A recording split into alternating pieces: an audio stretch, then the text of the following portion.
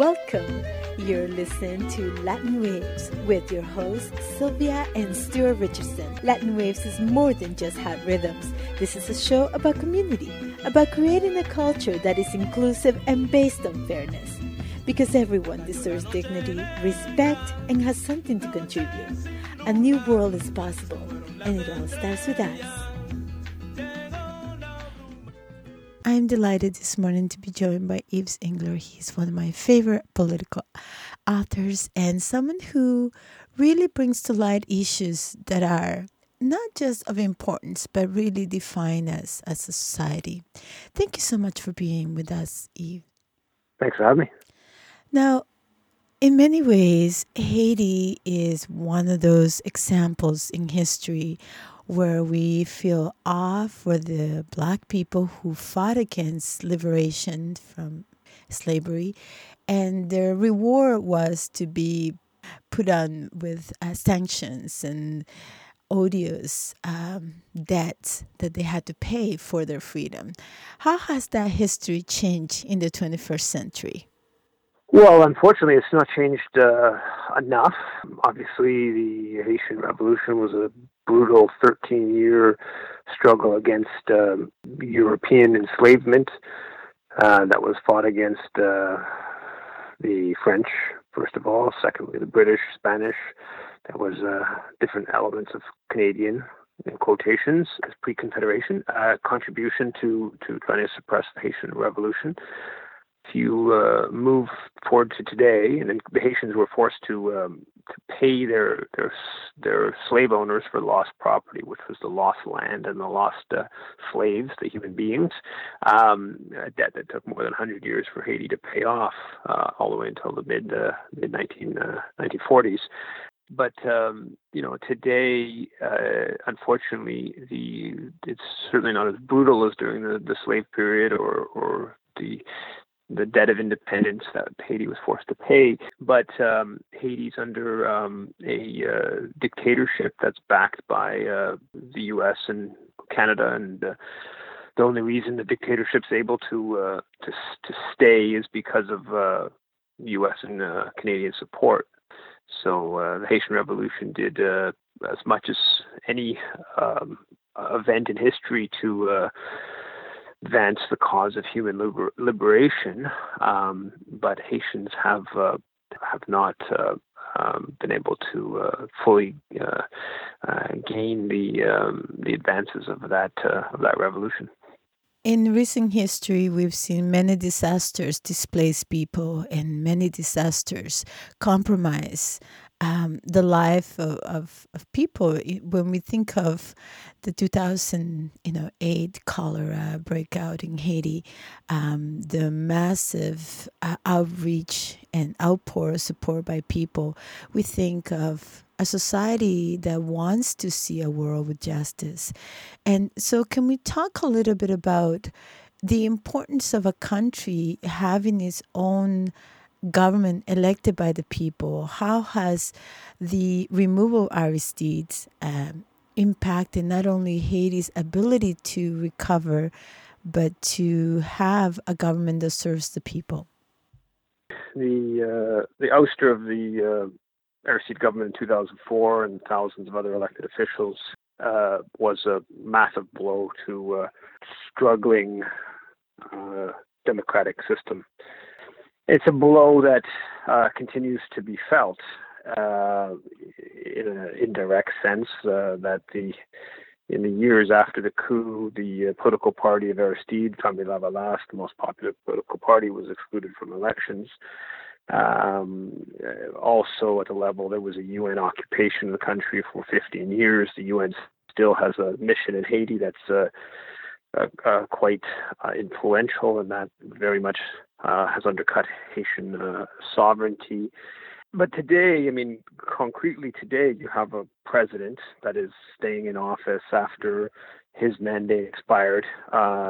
His Jovenel Moise's constitutional legitimacy was always very weak, even according to the official account. he only got 550,000 or so votes in a country of 11 million people, and there's doubts about whether he actually got all those votes. So it's a very small sliver of the population that participated in elections that were viewed as very very questionable. And so you have a president that's staying in power, even though all the constitutional authority within Haiti says that his mandate is done as of February 7th. And it's a presidency that's incredibly corrupt. There's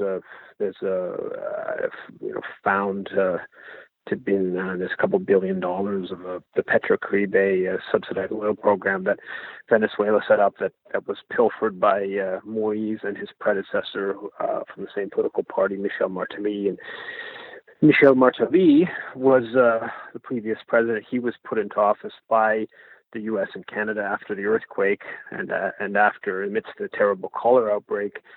They forced these elections that were done in terrible circumstances, and then when the second round had a candidate in the second round of the presidential runoff that was not of their liking, they just basically decided that Martelly, who was a former member of the Tonton Macoute of the Duvalier dictatorship, that he was rightfully in the second place, and he became president with very few people voting.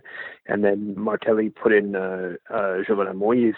So the Canadian intervention in 2004, 17 years ago, to overthrow the elected government, to put in a coup government, it obviously directly undermined Haitian sovereignty and democracy, but it also led to this the further imperial dominance of Haiti.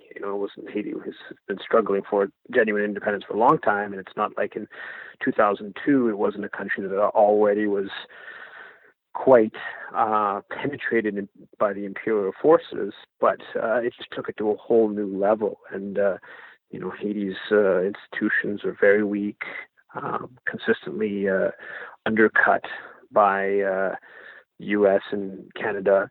The institutions that we strengthen, the main institution we're into strengthening, the Haitian police, of course, is very repressive, and it basically maintains the status quo of 12 families who are mostly light-skinned, basically dominating the economy.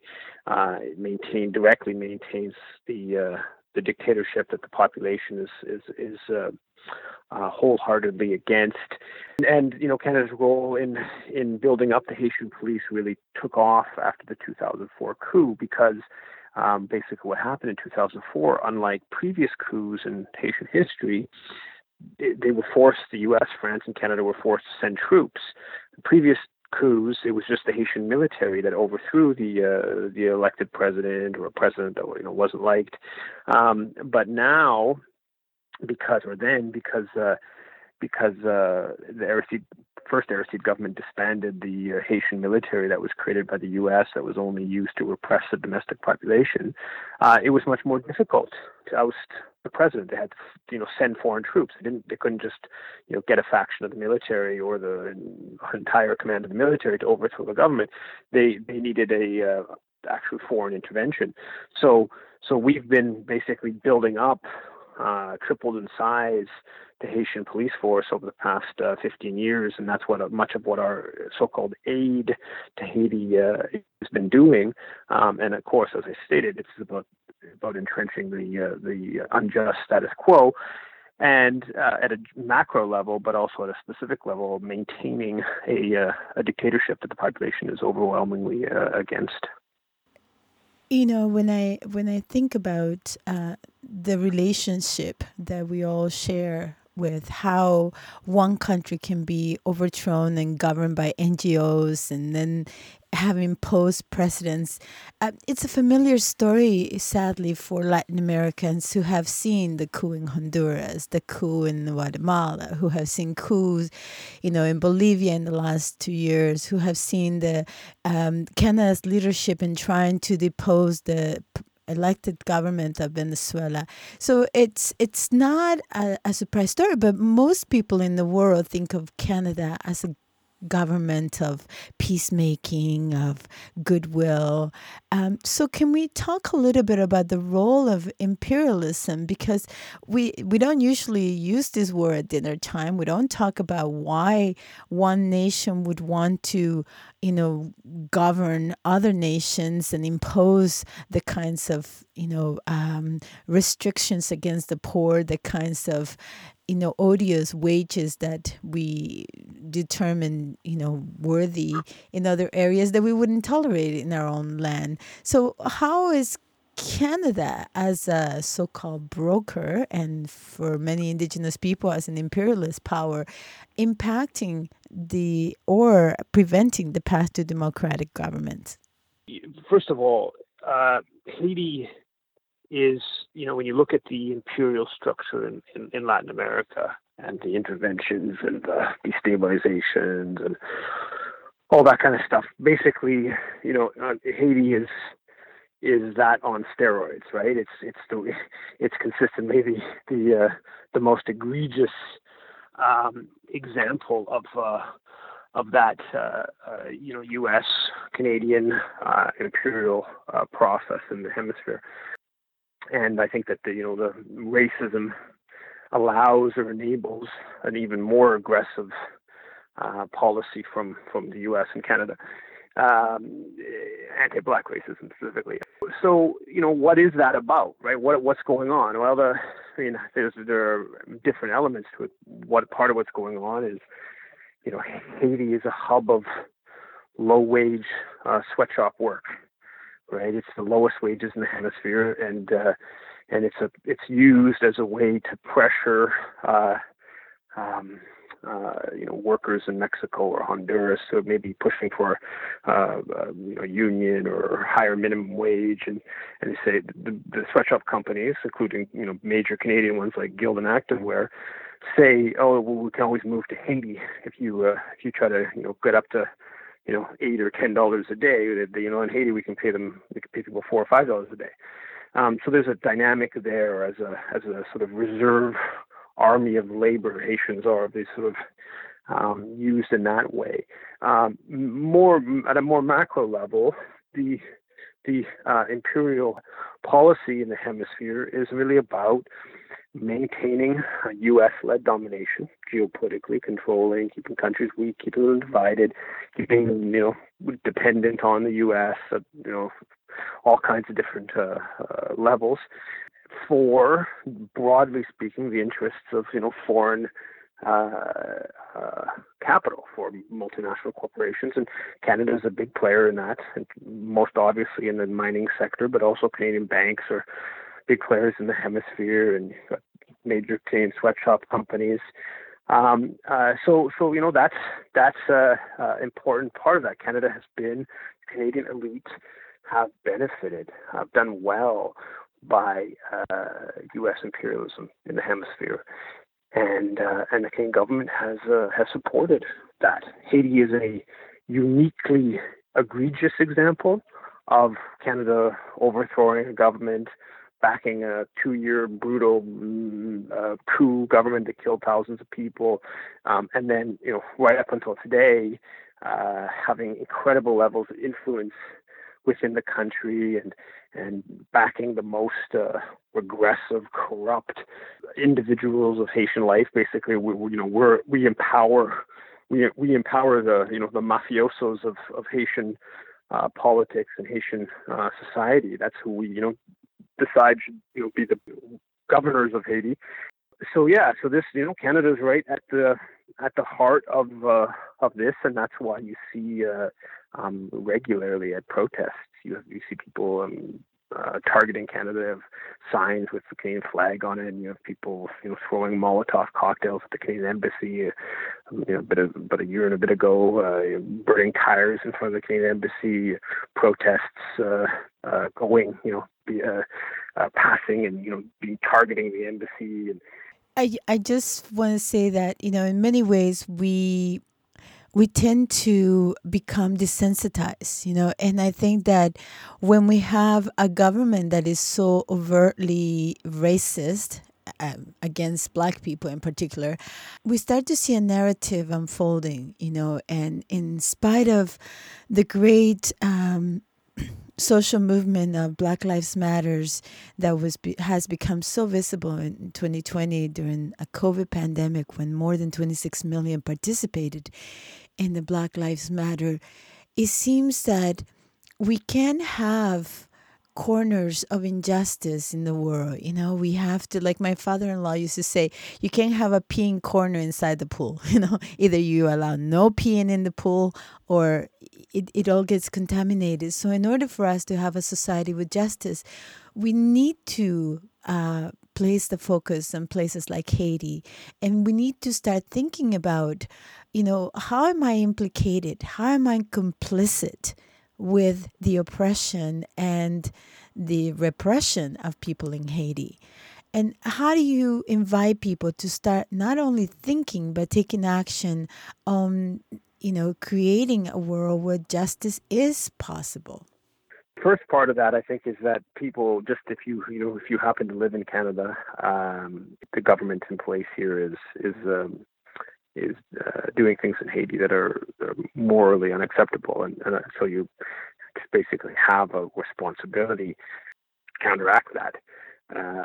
And how do you do that? I mean, that's a broad discussion. A very tangible way would be, there's the Canadian Foreign Policy Institute has put forward a couple as a email action alert to MPs, calling on them to oppose this return to dictatorship in Haiti. And there's also a public letter that's been circulated. People can sign and find out about at foreignpolicy.ca. So, take a concrete action, contact your local MP to say that they should make their opposition to Canada's role in Haiti public, and put out a tweet or whatnot. So that's very concrete action in the here and now against a very specific dynamic. But the broader question is, people have to be informed. First of all, you have to look into these matters and take the time to learn about these matters, because you can't be a citizen. You can't be you can't have any effect until you can understand what's broadly going on. And then it's a matter of joining the different social movements, organizations challenging these issues. And there was after the coup of 2004, there was a Canada-Haiti Action Network across the country that had local chapters in many cities. Here in Montreal, the Solidarité Québec Haïti has been active for the last couple of years on these issues. There's things like the Canada-Haiti Information Project. That's a information resource that people can check out. But you can join. You can create a Haiti Solidarity group, or just a peace organization, or a general international focused organization. People can get active with different political parties that are engaged in some of these issues, be that Communist Party or Socialist Action, or different groups that have actually been willing to oppose on these issues. People can, people who are members of the Greens or the NDP can bring these issues up within the party. There's some elements of those parties that have been willing to criticize Canadian policy, but there's no easy answer. I mean, the main thing is to build social movements and build progressive organizations that media outlets support financially or otherwise, media outlets that are willing to tell these stories. So yeah, there's many facets to it, but the main issue is people need to pay attention and get active on these issues. And in the case of Haiti, they're a brilliant and heartbreaking example of resilience, of resistance. They were the first to liberate themselves from slavery, and they have paid a huge price. And I think in terms of their continual resistance, despite all the tragedies and catastrophes, the Haiti people are a very strong people. And I think for all of us, it's important to ally and become allies of people who can teach us how to do resilience, how to be strong, how to, you know, continuously dream of a world that has justice. So, as we will inevitably get blocked and feel defeated sometimes, what keeps you hoping? What keeps you moving? What keeps you creating this active hope? Because hope can be this thing that wishy dreaming, right? Or it can be an active hope where we are constantly acting and therefore we are hopeful that we can change it. Well, first of all, if you look at the Haitian Revolution and the difficulties of what people overcame, obviously the difficulties that we face today in terms of, a government that is hostile, or you have political culture that is indifferent, or media that is that is aligned with power, and all those kind of obstacles, and many others that we face are inconsequential compared to the some of what concretely Haitians overcame to abolish slavery on the island. So I think it's important to be clear about the genuine obstacles, but also that the difficulties are not as drastic as it may seem. In terms of hope, I think that there are concrete advances that are being made and lost every day. There's the Haiti example. There are what's going on now. The dictatorship that the people are facing is a seriously regressive step. But the reality is that under this current dictatorship, it's there still are mass protests in a way that was just almost impossible under the Duvalier dictatorship, 30-year Duvalier dictatorship until the mid-1980s, and that's because there has been a process over the past 30, 35 years of the masses, the majority, having some political say. The Haitian elite in the U.S. and Canada have done everything they can to snuff out that political engagement, and they do everything they can to manipulate elections. But the fact there are elections is a step forward from where things were 35 years ago, right? So it's it's the levels of manipulation and interference and all those kind of things are real and are a significant obstacle to genuine democracy, but there have been advances. So those are things to look at, and I think that to a large extent, the same thing goes with our society, right? If you look at our society, you look at Canada, and you go back 70 years, you find that there was a whole lot more racism. There was a whole lot more indifference to what Canada did globally in terms of being involved in killing millions of people in the Korean War in the 1950s. So there have been some advancements. I think ecologically things are not going in a good direction. Ecologically things are going almost entirely in a negative direction. I think other spheres of political and social life, I think it's more complicated. There have been advancements with regards to weakening patriarchy. There have been advancements with lessening racism. There have been advancements with with undercutting certain types of authority. There have been, I think, steps in the wrong direction in terms of economic inequality.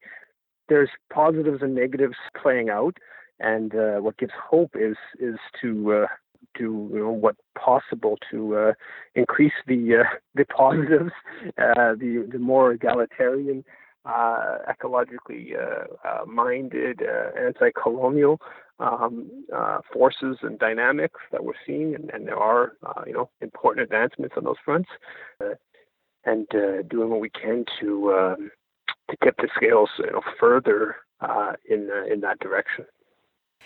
And I also feel that there is a responsibility, this ability to respond by first learning about these histories that are hidden in plain sight. We don't talk about this in our Canadian history class, how Canada's role of imperialism has deposed governments worldwide, and has created so much suffering. We don't talk in our daily conversations about what imperialism means for us, living in a Canadian state and among Indigenous people who are being disposed of their unceded territories. So all of these conversations I think, are part of a weaving, right, of who and what we want to envision for our children, to remember us. What are we, right? Are we agents of our history? Are we agents of change? Or are we simply going to go with the status quo, And one of my friends says, even a dead fish can go with the flow. So as we come to the closing of our interview, I just want us to maybe give us some concrete actions that people can take, given that the last week, there was a letter published criticizing Canada's support for the repressive, corrupt Haitian government. And so there's key things that are timely that people can do right now that can possibly make a difference. Yeah, there's a public letter that was signed by three current MPs, three former MPs, people like David Suzuki, Noam Chomsky, Naomi Klein, Roger Waters, poet Al Jones, and other hundreds of other people. You can sign that letter at foreignpolicy.ca/public letter. You can also, it was an action alert earlier last month, which allows you to email all MPs all at once. It takes about a minute or so. That's available at Action Network. If you just punch in Stop Canada's support for du Vallérisme in Haiti, that's the former dictatorship, that public letter or that action alert is available online, and you can send an email to all the MPs so the MPs know that there are people who are paying attention to this and wanting them to speak up on this issue. It goes to the Foreign Affairs Minister as well. So those are two very concrete actions that people can take, and I think also just also informing themselves. We at the Canadian Foreign Policy Institute, we did on Sunday there was a discussion of final day of Black History Month, and on the anniversary of the coup against Aristide in 2004, we did a screening of the movie Haiti Betrayed, which is a very powerful indictment of Canada's role in the 2004 coup and subsequent policy in Haiti. People can check out that movie. It's a very good introduction to Canada's role in Haiti. Probably the best film ever done on Canadian foreign policy. So people can check that out on Vimeo. So yeah, get informed. Sign the public letter, send an email to the MPs. That's, I think, a good start. And pay attention to the Canada-Haiti Information Project website and the Canadian Foreign Policy website at foreignpolicy.ca.